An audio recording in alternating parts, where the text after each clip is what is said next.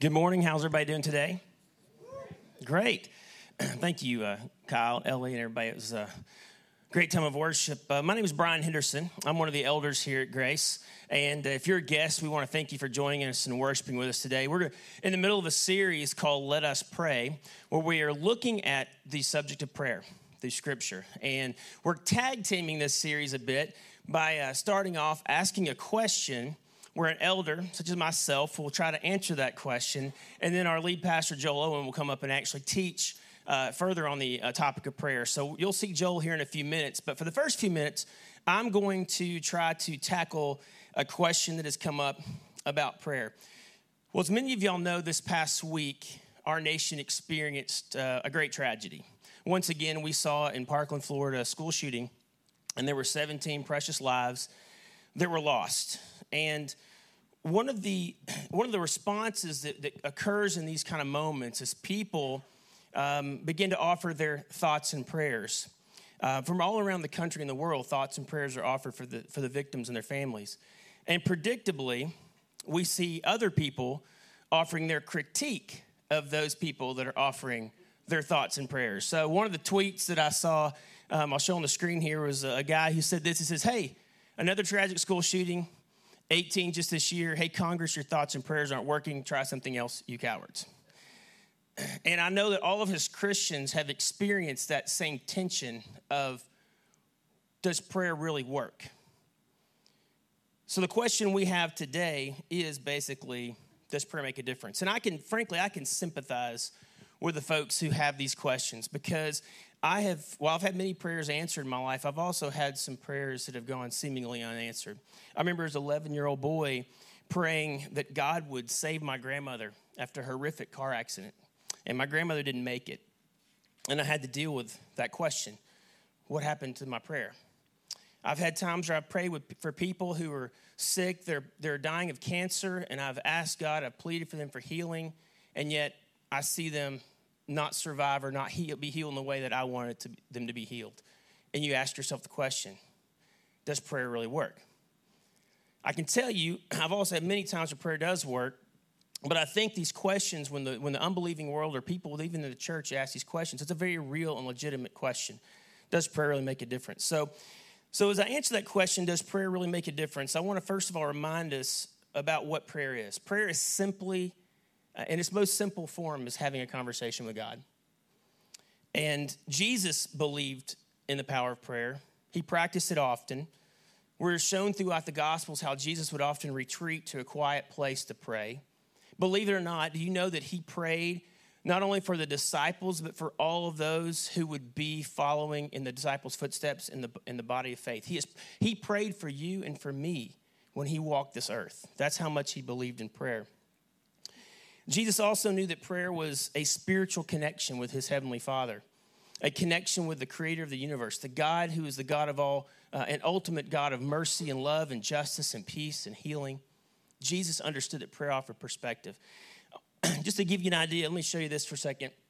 Well, years ago, I was reading about some interesting things in science, and one of the illustrations that I came across was that if you could shrink the known universe down to the size of the United States, that the Milky Way galaxy, our galaxy, which is over 3 light years wide, or maybe longer, would fit into the size of this coffee cup. Now, if you took the Milky Way galaxy and you spread it out or shrunk it down to the size of the United States, you and I, in our perspective of life, would easily fit inside this coffee cup.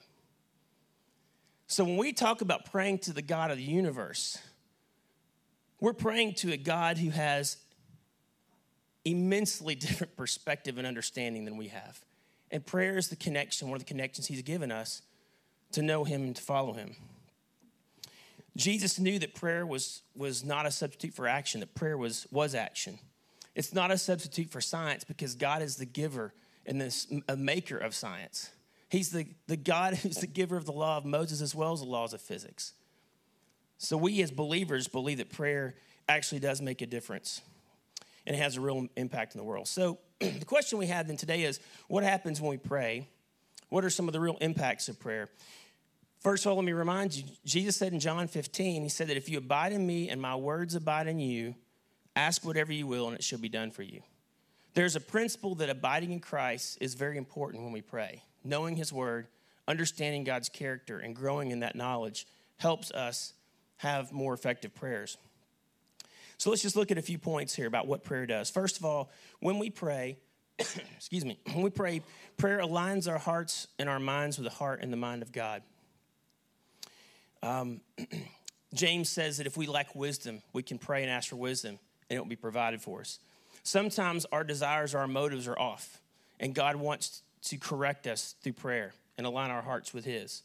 Sometimes he brings scripture to mind, some truth that we need to know that will help us better understand a situation or better respond to a situation. So prayer aligns our hearts and our minds with the heart and mind of God. Prayer also helps us empathize and comfort those who are suffering. Prayer reminds us that we are to help others in times of their need. One thing I love about most Christians that I know is that when they offer thoughts and prayers, that's not all they're doing. A lot of times they're writing checks, they're showing up, they're volunteering, they're serving. So the outside world may see a tweet or a social media post as "you're my prayers" and think that's a trite little response. But I know most people in the church are actually putting action behind that as well. And that's something we should be reminded of. We also need to be reminded when we pray that Christ loved us in a sacrificial way. And when we pray, it reminds us of that great sacrificial love, and we're to give that out to a hurting world. You know, one of the prayers that were offered at a prayer vigil for the victims of the shooting in Florida that really touched me was actually a prayer offered for the young man who committed the crime. You can see here, this is an actual image of the people gathered in this prayer vigil. And this prayer that touched me, the person leading the prayer actually said this. They said, "We ask you, God, that you would intervene in his disturbed mind and show him the hope that only can be found in you. We pray for your miraculous work to be evident in him, in spite of him." What's amazing to me is that prayer allows people in the midst of such tragedy and pain to not only pray for the victims who are hurting, but actually even pray for the offender. Because God has taught us that Christ died for everyone, and he desires redemption in every heart and every soul. The third thing I want to point out is prayer is a spiritual weapon against spiritual forces who oppose God and seek the destruction of his people and his kingdom. We see this in Scripture in several places. One of the things that we see, Paul in Ephesians chapter 6 said this. He said, "For we are not fighting against flesh and blood enemies, but against evil rulers and authorities of the unseen world, against mighty powers in this dark world, and against the evil spirits in heavenly places." I know that sounds in our modern world difficult to grasp, but it's true. Scripture teaches that. Occasionally in Scripture, we'll see God peel back the layers of the separation between us and him right now, and he shows us what's actually going on behind the scenes. One of those instances that came up was in Daniel chapter 10. I want to share this with you. It's pretty cool. Daniel had an issue that he was taking before the Lord, and after 3 weeks of prayer and fasting, Daniel had a visitor, an encounter with a heavenly being in his vision. And this being showed up and he said, "Don't be afraid, Daniel. Since the first day you began to pray for understanding and to humble yourself before God, your request has been heard in heaven. I have come to answer your prayer." But for 21 days, the spirit prince of the kingdom of Persia blocked my way. Then Michael, one of the archangels, came to help me, and I left him there with the spirit prince of the kingdom of Persia. And now I'm here to explain to you what will happen to your people in the future, for this vision concerns a time yet to come. Oh my goodness. There are heavenly armies, basically, that are in some type of spiritual battle that we are occasionally given privilege to see, and our prayers make a difference. Daniel's prayers were powerful and effective. Our prayers are powerful and effective. I think that's one of the reasons that Jesus said his house will be a house of prayers, because Jesus knows that we as his people are to gather and pray and be a force in the heavenly realms for the things that he is trying to do to advance his kingdom. The fourth thing I want to mention is that prayer also mysteriously moves the heart of God and sometimes changes his mind. And I'm not going to spend a lot of time on this one because this deserves probably a sermon series. God is sovereign. There's nothing that shocks or surprises him. We don't have power over God to manipulate him, to control him, to make him do our bidding. That is not the purpose of prayer. But God also gives us freedom and agency as his creatures. And he desires our prayers. And we see on occasion in Scripture that the prayers of the saints, the faithful people, have actually moved God's heart to compassion, to consider circumstances. I don't understand the mysterious tension in that, but it's scriptural. And so that's one thing that we need to understand about the importance of prayer, is it actually does impact God's heart and his mind. The final thing I want to say is this, that prayer brings glory to God and is received as an act of worship.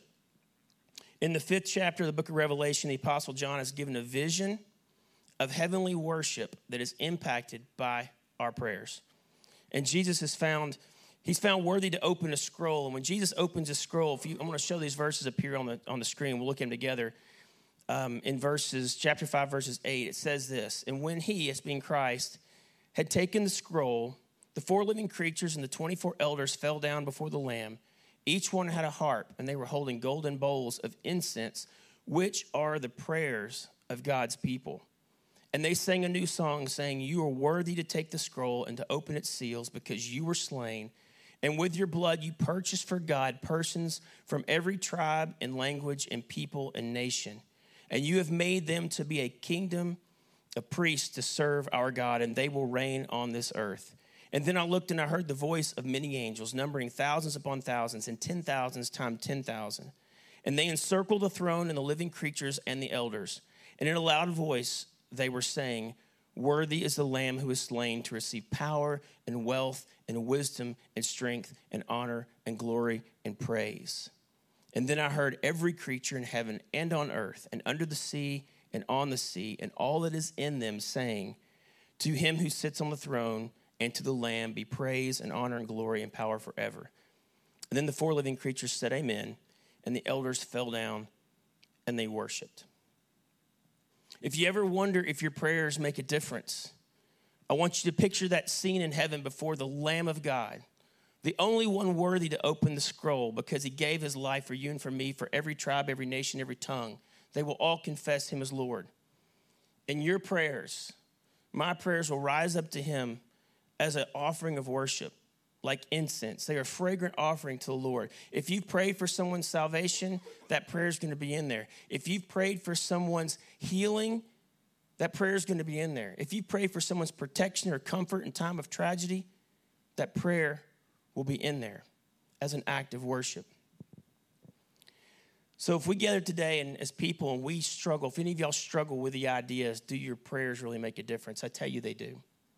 The Word of God tells us that they do.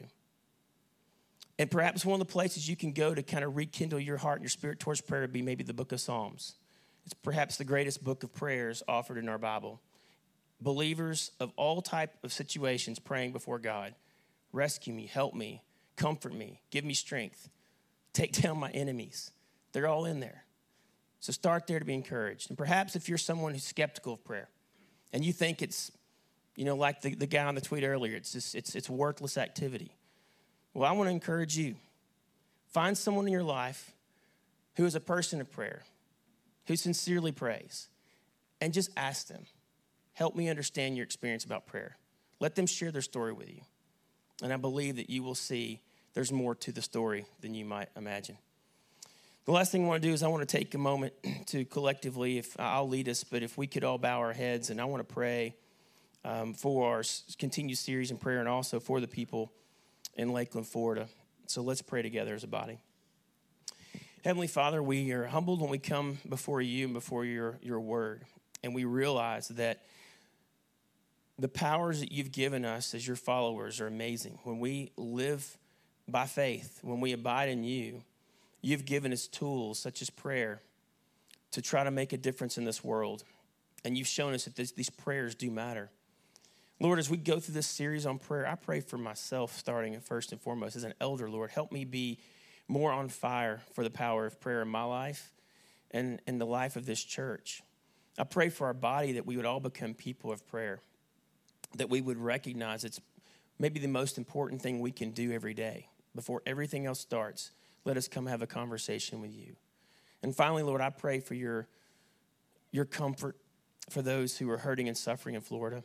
I pray for wisdom for our nation, for our communities, for our people, that we may make the right actions and the right decisions to protect against violent acts. But Lord God, we know that we live in a fallen world. So I pray for your protection over us, that you would give us the perspective that this is not our eternal home. And that as we seek to make a difference in this world, we would first understand that we need to be preparing ourselves for our eternal life with you. So may you be glorified in all things, good and bad. Help us understand your great love for us and for this world. It's in Christ's name we pray. Amen.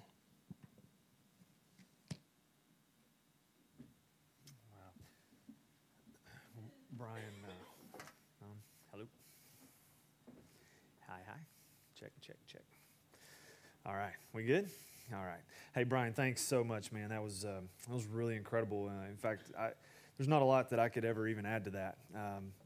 I was sitting over there thinking, man, we should just not do anything past that. Let's just pray and go home. That was really, really good. But we're not going to. Nathan, thanks for that, man. I will say this, and if you have your Bibles this morning, we're going to be in Matthew chapter 6. You can celebrate God's Word together.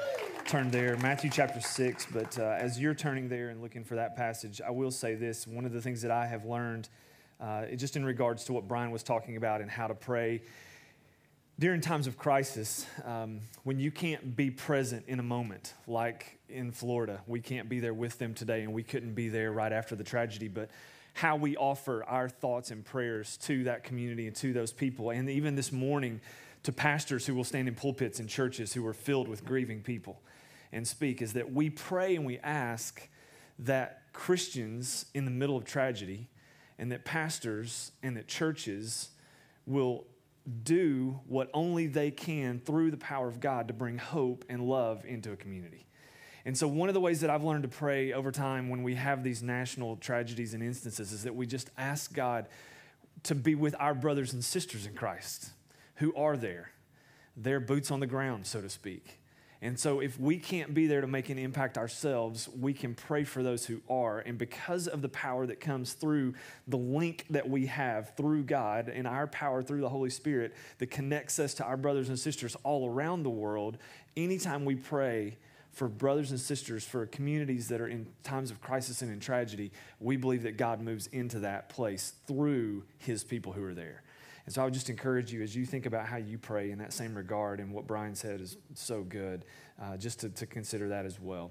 Well, we're considering Matthew chapter 6, verse 11 this morning, and we want to look at just one sentence in the Lord's Prayer. This is the model prayer that Jesus gave his disciples when they asked him, teach us to pray. And so literally I'm going to read just a few words, and then we're going to talk through a lot that Jesus has to say to us in that. And so we've been reading through this, and we'll come back and look at it in a minute. But Matthew chapter 6, verse 11, Jesus just says, give us today our daily bread.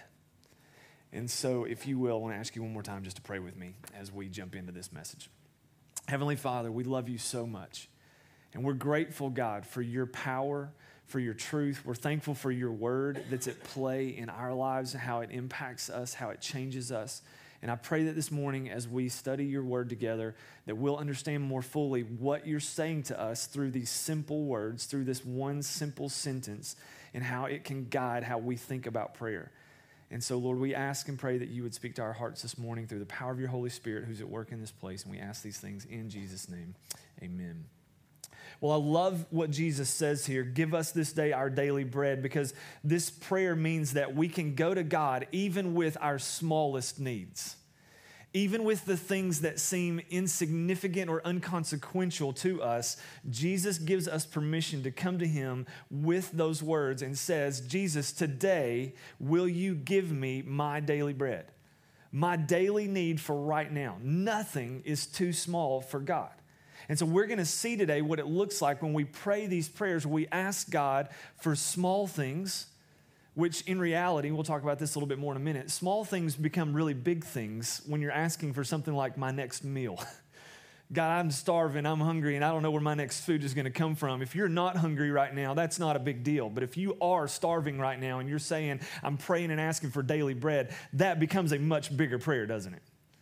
And so Jesus is basically saying there are lots of different types of prayers that you can pray, but one of the things that you can do in prayer is you can ask God for small daily needs. We're also going to look this morning at the fact that you can ask God for big, God-centered prayers. And then the third thing we're going to see is that we can ask God for audacious requests. And so I want us to just kind of dive into this morning, because as we're teaching this, we remember that Jesus in this model prayer, he says to his disciples, this is how you should pray. He doesn't necessarily say this is what you should pray. So when we take the Lord's Prayer, and I know if you've ever been on a sports team or involved in some kind of an activity, maybe this has been recited over and over and it's what you pray. But truly, Jesus says this then is how you should pray. Our Father in heaven, hallowed be your name, your kingdom come, your will be done on earth as it is in heaven. And give us today our daily bread. And forgive us our trespasses as we forgive those who trespass against us. And lead us not into temptation, but deliver us from the evil one. And so when we see this, Jesus doesn't say, listen, when you sit down and pray, just pray this over and over and over and over again. But he says, this then is how you should pray. You can pray for these things. And we've already talked about your kingdom come, your will be done. We're going to dive in this morning into this idea of how do we pray for these things in our life that we need. So prayer isn't just a way to communicate with God. Prayer is for our benefit. It keeps us dependent on the power of God to help us through every aspect of life. And if you're following along this morning, want to take some notes, or if you're on the YouVersion Bible app and you want to see some things that we're talking about, here's the first thing that I would say. The way we pray reveals our dependence on God. This whole thing is about prayers of dependence. And the way we pray reveals our dependence on God. Are you willing to say, I'm so dependent on God that even in a prayer like this, give us today our daily bread? This is how dependent I am on Jesus.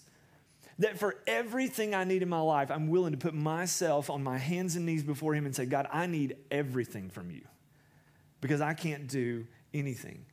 And so what we see then is that instead of praying for strategies, and the next blank's on your outline, or if you're following along in the app, we don't pray for strategies to accomplish God's work. Prayer is the strategy. That when we start to think about the power of prayer, we're not saying, God, here's our strategy, here's what we've devised, here's what we've come up with now, will you come alongside this and bless it? We don't pray for God's blessings over our strategies. We're willing to say, God, prayer is my strategy. How am I going to get bread today? Well, I'm going to go and I'm going to beg on the side of the street, or I'm going to go and I'm going to try to get a job, or I'm going to go and whatever it is. And he's saying, no, before you do any of that, all of that is good stuff. Make plans, have strategies, but prayer is the strategy. Those are things that come along and support you saying, God, I'm dependent on you to the point that I need everything from you, even the bread I'm going to eat today. So I'm praying, God, because that is the strategies. How do you deal with issues that you face in life? Are there things that you attempt to solve through your own wisdom, knowledge, power, resources? Or do you stop and pray first? Like at what point in life, when you're facing difficult things, does prayer become the first thing you ask for? I mean, think about places that you might have issues and struggles that you're asking God or need God to come into. Maybe there's marital struggles in your life. You go, okay, well, we'll go to counseling and we'll talk to friends and we'll get help and we'll read books together. And like, at what point do you go, you know what, the first thing we should do before we do those other things which are important is we should stop and we should pray and we should keep praying for our marital struggles, your financial issues, the prodigal child in your home, health concerns that you have, the growth and unity of our church. What things do we find ourselves doing that we say we've got plans in place for how we're going to make stuff better? And if those things don't work, then when we reach our end result, then we'll pray and we'll ask God because nothing else we were able to do worked. So now we'll ask God. And Jesus, I believe, is saying in this prayer, give us today our daily bread. Meet our needs today. I'm going to come to you in prayer first. It's going to be the strategy. It's going to be the most important thing that we do. Before we jump into these other issues, we're going to pray. And we're going to seek God for his power to come. So is prayer your first step or is prayer your last resort? We have to think through those things. So this morning, I want you to understand the next blank on your outline or the next thing you'll follow along with is that God is generous in the way he allows us to pray. Not limiting our prayers, but encouraging openness in every form of prayer. What I love about this is that I feel like Jesus in this passage is saying there's nothing that's off limits for you to ask for. You can come to God with everything. That he allows us to pray. He doesn't limit our prayers, but he encourages openness in our prayers. So we should pray, number one, we should pray about daily needs. that you have the ability to go to God and pray about daily needs. And he says, give us this day our daily bread. Literally, nothing is too small to bring to God's attention. He is concerned about every aspect of your life. Did you know that? Maybe you've heard it, but maybe you don't really know it. And there's a difference between having heard something and knowing something. Do you know that God is concerned about the smallest things in your life? He loves you so much that he's concerned about the most insignificant, trivial things that you may seem like you have going on in your life. The Bible tells us that he knows every number of hairs on our head. That's how much God is aware of the details of who we are and what we're about. So when we think about prayer, nothing is too small to bring to God's attention. But many of us don't worry about where our next meal is coming from. So for us, this kind of seems like it's a foreign concept. But I can tell you, as I've traveled around the world, and when we think about give us this day our daily bread, I've been in a lot of places where that's not just something that's a throwaway kind of prayer in the middle of the model prayer, but it's a real thing that people are saying, God, I don't know where the next meal is going to come from. And I need you to provide for me that thing today. Because like I said a few minutes ago, the small, insignificant things to us become really, really big things to other people when it's the most immediate need. And so if you've never been in that place where you said, God, I need you to provide the next bit of bread for me, the next crumbs that I'm going to eat. If you've never been in that place, then you need to understand that God is still very interested in knowing what your smallest needs are. Because the small things to me that are huge in your life, that I may not find myself praying for, that you are praying for, that there's no judgmentalism that happens in the life of believers to go, oh, you're praying for that? Like that just seems like a normal kind of thing. For me, it might be, but for you, it may be huge. And Jesus is giving you permission to say, ask me today for the need you have. And I want to step out and meet that need. And I have the ability and the power to step out and meet that need. So Jesus invites us to pray about those daily needs and not hold back in asking for even the smallest things in life. There's a quote by a guy named Will Davis Jr. He said this: people reserve prayer for those high and mighty occasions when they've exhausted every possible human solution and prayer is all that is left to them. The truth is that they really don't want to invest prayer energy in things of seemingly little significance, and they're missing spiritual blessings as a result. And I love that last line that he says, you're missing a spiritual blessing when you're not praying about the smallest thing. If you're not willing to invest prayer energy into the small things of your life, you're missing out on some great things, because the little things we pray about become preparation for the bigger things that we'll pray about. Like if we learn to trust God in the little things and see him provide for the little things, how much more is it that we're going to be able to go to him when something big comes up in life and say, God, you've been so good to meet these little things in my life. Now, as my faith has grown and seen you meet these little needs, I have something a lot bigger now that I need to ask you for and trust you with. And because you've been so faithful to do these in the little things, I believe that I can come to you with this big thing. And so we learn to pray in faith through the little things, but we depend on God to meet our daily needs. John chapter 15, verse 5, Jesus said, I am the vine and you are the branches. If you remain in me and I in you, you will bear much fruit. But apart from me, you can do what? Nothing. Nothing. This is why prayer is so important, why we stay connected to the vine, because he says, if you get apart from me, you can't do anything. You can't provide those daily things for yourself. You can't meet those daily needs. I'm the one who, when you're connected to, meets those needs in your life.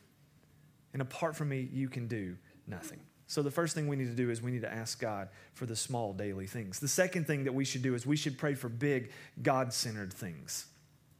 That we pray and ask God for big, God-centered things.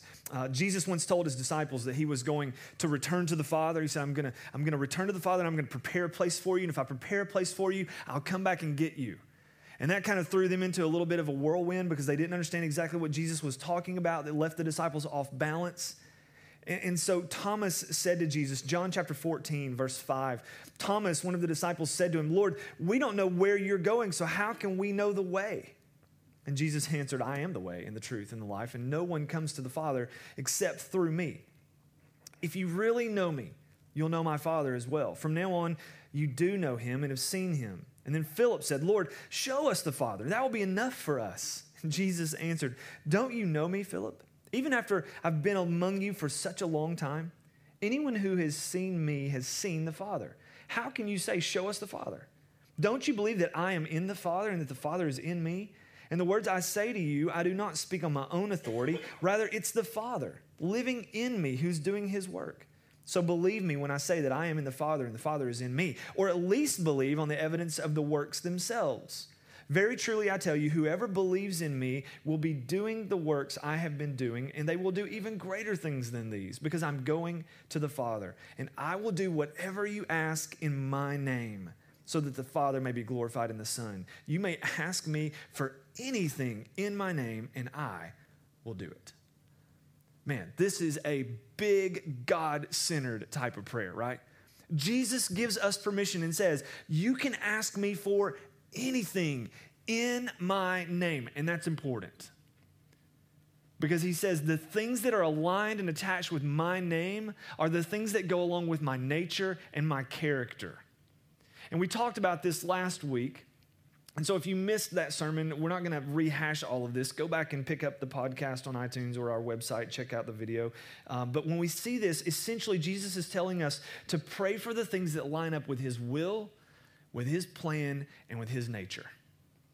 And so when Jesus says, you can pray and ask for whatever you want in my name. That doesn't mean you're going, okay, God, I want a Rolls Royce in the garage when I get home this afternoon. In Jesus' name. Like, that doesn't mean anything. That doesn't mean anything, right? But if you start to go, you know what, God, I want to see my neighbors saved by the power of the gospel in Jesus' name. Well, guess what Jesus tells us his will is? It is my will that everyone would come into faith. So you can pray that kind of prayer in Jesus' name because it lines up with his will, his nature, his character. So we begin to pray in Jesus' name. So praying in God's will often means that the things we pray for that he's told us fit within his will we find in Scripture. And we talked about that last week. Pray for the salvation of the lost. Pray for sanctification in your life in areas where you struggle with sin. Pray for power to persevere in your faith. All of these things are things in Scripture that God says, these are the things I want. It's my will that these things happen. So pray confidently, big God-centered things. God, bring salvation to the city of Kingsport. We can pray big God-centered things because he's told us in his word, it's my desire that this city knows who I am and that people come into faith in Christ. So we can pray those kinds of things. 1 John chapter 5, verses 14 and 15. John writes and says this is the confidence we have in approaching God, that if we ask anything according to his will, he hears us. And if we know that he hears us, whatever we ask, we know that we have what we asked of him. Can you imagine being that confident to go to God? And go, whatever I ask, because I know it's in your will, I have confidence to know you want to answer that prayer. So I am perfectly fine to come in and ask for some big things. Because you tell us what we can ask for in Scripture. Now, that goes back to something I said in the very first week of this series as well. God doesn't have to answer your prayers the way you want him to. He's not a genie in a bottle. He's not some magical spirit out there that we can just control and make him conform to our desires. There are things we can pray and ask for that he would tell us line up within his will, and it still not may be his individual specific will for a certain person or for a certain situation. And so there are still things where we wrestle in this tension of going, God, you tell me I can ask for this, but it doesn't necessarily mean you have to answer that question. If you hear that statement, you go, there you go, Pastor. That's the scapegoat thing of not putting God into a corner. It's not a scapegoat thing. It's an omniscience thing. He is sovereign. He is all-powerful. He knows what is right and what is best for his creation, and he will do what is right and best, first for his glory and then for our good. And so when we pray and ask these things, like Brian talked about earlier, there may be prayers that God doesn't answer. It doesn't mean that you prayed outside of his will. It doesn't mean that he doesn't love you. It just means that he had a different plan to accomplish a much bigger will than you could ever imagine. And so we can rest in that. Here's the third and the last thing. We should make audacious asks in prayer. we should make some audacious asks. And so listen to what Jesus actually said in Luke chapter 11, verses 5 through 13. Then Jesus said to them, suppose you have a friend and you go to him at midnight and you say, friend, lend me 3 loaves of bread. So just imagine this. Somebody comes and knocks on your door at midnight and starts asking for, I don't know, like fajitas or something like that, okay? And so that's the situation we find ourselves in. And he says, a friend of mine is on a journey and he's come and shown up late and I have no food to offer him. Verse 7, suppose the one inside the house answers, don't bother me. I can't get up and give you anything. The door's already locked. My children are in bed. And Jesus says, I tell you, even though he will not get up and give you the bread because of friendship, yet because of your shameless audacity, he will surely get up and give you as much as you need. So I say to you, ask and it will be given to you. Seek and you will find. Knock and the door will be open to you. For everyone who asks receives, and the one who seeks finds, and the one who knocks, the door will be open. So which of you fathers, if your son asks for a fish, will give him a snake instead? Or if he asks for an egg, he'll give him a scorpion. If you then, though you're evil, know how to give good gifts to your children, how much more will your Father in heaven give the Holy Spirit to those who ask him? And so Jesus says, listen, you need to ask with shameless audacity. Coming to God with some prayers is like going to your neighbors at midnight and banging on their door and going, will you give me some food for a guest who just showed up? And that word audacity, I love how it's defined in our English language. It's to be extremely bold or daring, to have reckless bravery, or to be fearless. And so Jesus says, you can go to the Father with shameless audacity, with boldness, with fearlessness, with extreme daring. That you can go to the doors of heaven and knock and say, God, here's what I would like you to do for me. And I want you to notice, initially, the guy says, hey, stop knocking on my door. You need to go away. I'm in bed. My kids are in bed. I'm not getting up to open the door. But that word, shameless audacity, it also can be, some of your translations of your Bible might say, it might say shameless persistence. That the audacity part is that it's a consistent, persistent knocking. I'm just going to keep knocking. And he goes, your guy is not going to come open the door because he's your friend. But if you keep knocking and he's worried that you're going to wake up the kids or the neighbors, he's going to come answer. He's going to get out of bed and he's going to come answer. So don't just be shamelessly audacious, be shamelessly persistent. In other words, the things that you pray, if God is not initially answering your prayers, keep asking. He gives you permission to do that.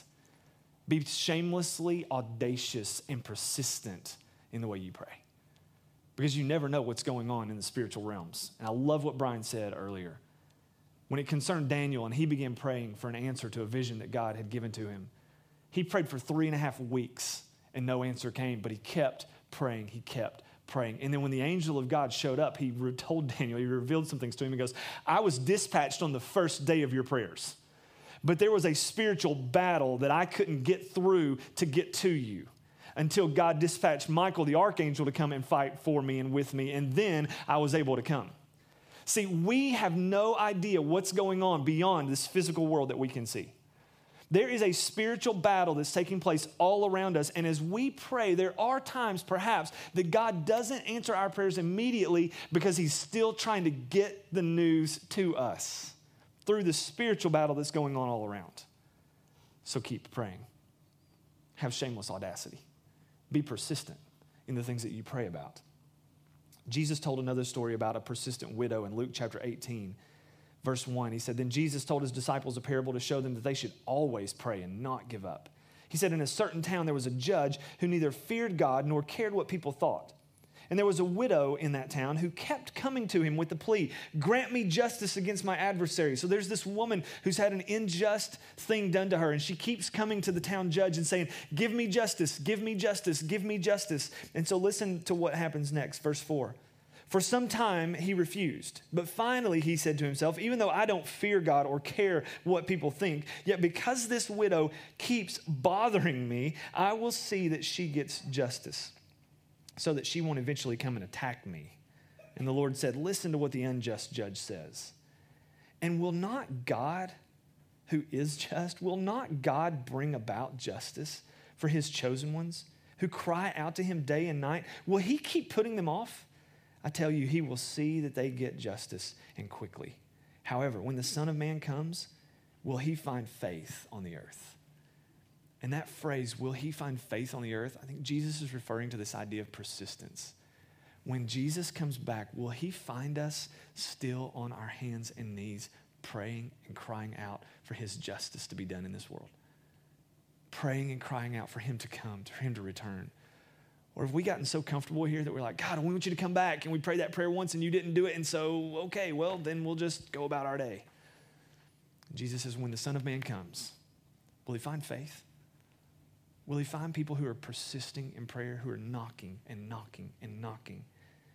Jesus is curious if our faith in him is great enough to cause us to look for him to help in times of trouble, or if we'll trust him to bring justice, or if we're just going to immediately give up when he doesn't answer initially.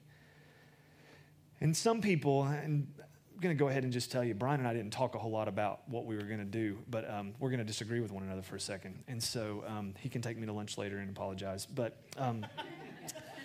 it's okay. It's pretty cool that we can be in a place where we can see some things differently. And I don't necessarily know that we disagree as much as we may just have a different perspective on some of this. But I want to touch on something that he said in the idea of when we pray and we ask for things over and over and over again, does God change his mind? And my answer to that question would be a little bit different than the way it was presented initially this morning, but that it's not that God changes his mind as much as persistent prayer causes us to change our heart. And so we start to, through persistent prayer, line up our hearts with the hearts of God.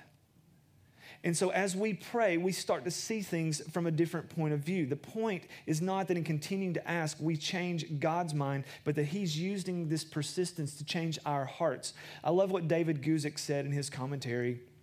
He said, God often waits for our passionate persistence in prayer.